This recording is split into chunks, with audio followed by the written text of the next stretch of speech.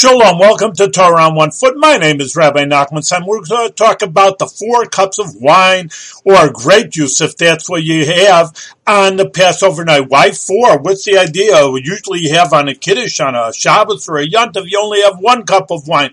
Why are you having 4 cups of wine? Well, the 4 cups allude to the 4 different expressions of redemption that Hashem took us out of Egypt. He brought us out of Egypt.